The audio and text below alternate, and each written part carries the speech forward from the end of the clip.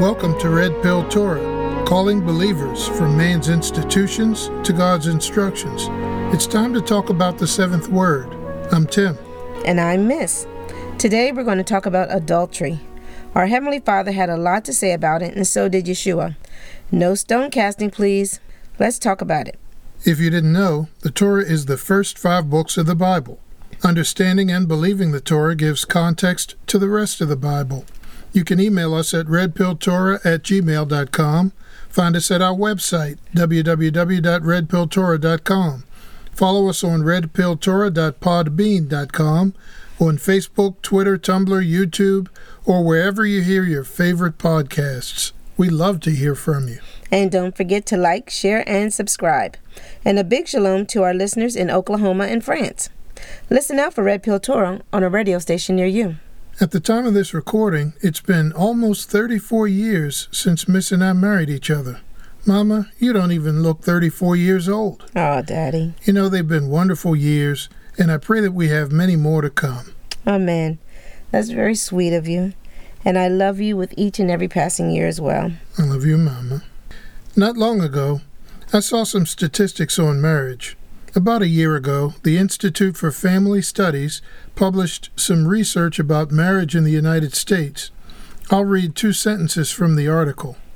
For nearly 50 years, people who attend church regularly marry at much higher rates, and, for a majority of the population, those who attend church frequently also divorce at lower rates than the rest of the population. Looking at the data, the overall marriage rate seems to change over the years, and it changes at the same rate for regular church attenders and people who don't attend church. Yeah, I see that. The study also shows the data separately for white and black people. The likelihood of divorce for black married couples seems significantly higher than the divorce rate for white married couples. That is true for church-going and non-church-going married couples. Well, it all sounds terrible. Please add marriages to your prayer list. Join us in supporting the covenant of marriage, the way Jehovah Elohim ordained it to be. We now know that marriage is a picture of the covenant Jehovah made with Israel, and I'm sure we'll talk more about that in this podcast. The ideal of marriage and covenant is interwoven throughout the 10 words. We find a clear direct reference to marriage in the 7th word. Exodus 20, verse 14 in Hebrew reads, Lo tina auf. In King James English, that's, thou shalt not commit adultery. The Hebrew word na'af translates to commit adultery. So that's pretty clear and direct. Now let's talk about the meaning of adultery. The straightforward definition of adultery is consensual sexual contact between a married woman and someone other than her husband. When we look back at the Hebrew culture in the Bible days, some men had more than one wife, or concubines, for example. Now, that's not to say that it's cool for a married man to be loose. As men of Elohim, we need to keep it tight, as we say on the west side of town. In King James Bible language, we need to possess our vessels in sanctification and honor. We find that scripture in 1 Thessalonians chapter 4. Starting at verse 3 in the Complete Jewish Bible, it says, What Elohim wants is that you be holy, that you keep away from sexual immorality, that each of you know how to manage his sexual impulses in a holy and honorable manner, without giving in to lustful desires like the pagans do, who don't know Elohim. Tim, this instruction from the Apostle Paul is for everyone, men and women. We also see that Yeshua warned men against adultery, dealing with the root cause. In Matthew chapter 5, verse 27 through 28, Yeshua taught the following. You have heard that our fathers were told, do not commit adultery. But I tell you that a man who even looks at a woman with the purpose of lusting after her has already committed adultery with her in his heart. Yeah, I'm with you, Mama. Men do not get a pass when it comes to adultery. Like so many other sins, it starts in the heart and works its way out as something really bad. Adultery gives occasion for Hasatan, or Satan, to do what he does, steal, kill, and destroy. By the way, the 10 words expressly prohibit 2 of the 3 things that Hasatan does, stealing and killing. So what Hasatan may destroy, though, Yehovah Elohim can restore many times over. 1 John chapter 3 verse 8 tells us that for this purpose the Son of Elohim was manifested, that he might destroy the works of Hasatan. Now what the Son of Elohim destroys, no one can restore. Amen to that, Daddy. Amen. Since we are not appointed to see the wrath of Yeshua, we separate ourselves from the things he will destroy. That includes adultery and every work that is related to it. A few minutes ago, I read 1 Thessalonians chapter 4, where Paul warned believers to stay away from sexual immorality. Remember, the 10 words, or 10 commandments, are a way to categorize all of the law and the prophets. That means that other types of sexual immorality fall under the category of adultery. We know that they are not the exact same act or sin as adultery. However, they are related in that all of them are sexual sins.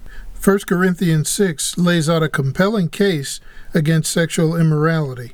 Starting at verse 15, it says, "Don't you know that your bodies are parts of the Messiah?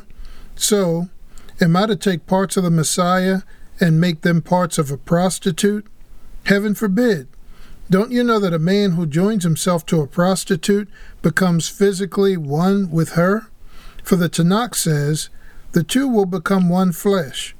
But the person who is joined to Yehovah is one spirit. So run from sexual immorality. Every other sin a person commits is outside the body, but fornicators sin against their own body." Fornication is consensual sexual contact between two people who are not married to each other. In the instance Tim read about, at least one of the participants is routinely involved with multiple people. In the Bible days, sexual immorality led to confusion as it relates to paternity and inheritance. A child fathered by a man not married to his mother could claim portions of an inheritance that he or she would normally not be legally entitled to. That couple's actions created obvious entanglements of interests, identities, and much more. Tim, when you read 1 Corinthians chapter 6, I understood Paul to be warning us to avoid the physical and spiritual entanglements that can result from sexual immorality. When we say sexual immorality, it may suggest the question, whose morality is the standard here? After all, we live in a time when many people feel very strongly that they should be able to do what they think is right. That means that to many people, their moral standard is up to them. So with everyone having their own standards of morality, the result would be that there really is no moral standard. We who follow the Elohim of Israel recognize that this world, its inhabitants, and everything else was made by him. As the maker and owner of creation, the Elohim of Israel is uniquely able to set the rules and standards for morality, standards for right and wrong. So we strive to live by his standards, as written in his word. We follow the example of Yeshua, the one who embodied his instructions perfectly. We rely on the teacher and comforter, the Ruach HaKodesh, to lead us in the ways of the Creator. The red pill for us wasn't realizing that this world is at odds with the Creator's standards. It was realizing that we, following traditions of men in many cases, were living by standards that were out of line with God's instructions.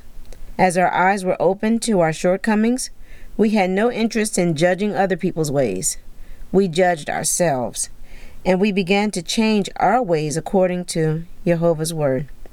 We're still learning and still changing, but what about you?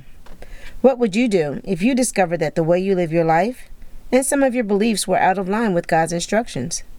Would you take the blue pill and adopt a flexible approach to what is considered sexually immoral? Or would you take the red pill, examine yourself against the standards of Yehovah Elohim, and change what you believe and do based on his instructions? Only you can answer that question. When you don't live as this world lives, people may accuse you of judging them. Making a personal decision to not live as they do may offend them, but there's not a lot that we can do short of living by their standards to appease these people. Maybe it's time we decide who to offend, people around us or our Creator and Elohim. It is possible to love your neighbor as yourself and not live as they do. Possible, but not always easy. A common theme of the book of Leviticus is holiness. That means living in a way that sets one apart from the world and in line with God's instructions. Leviticus 18 gives a very detailed list of what Jehovah Elohim considers sexual immorality. You can also find references to these sins in the New Testament. Remember, the Bible is one book, not an Old and a separate New Testament. Yeshua taught that the whole of the law hangs on loving Elohim with all we have and loving our neighbors as we love ourselves.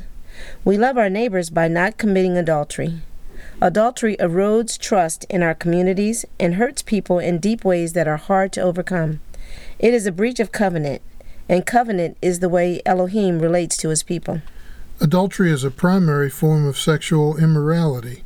Related types of sexual immorality can be found in Leviticus 18. As these instructions were spoken directly by Jehovah Elohim, ignoring them is a breach of his covenant, just as an adulterer breaks covenant. Adultery grieves the heart of our Creator, just as it grieves the heart of a trusting spouse.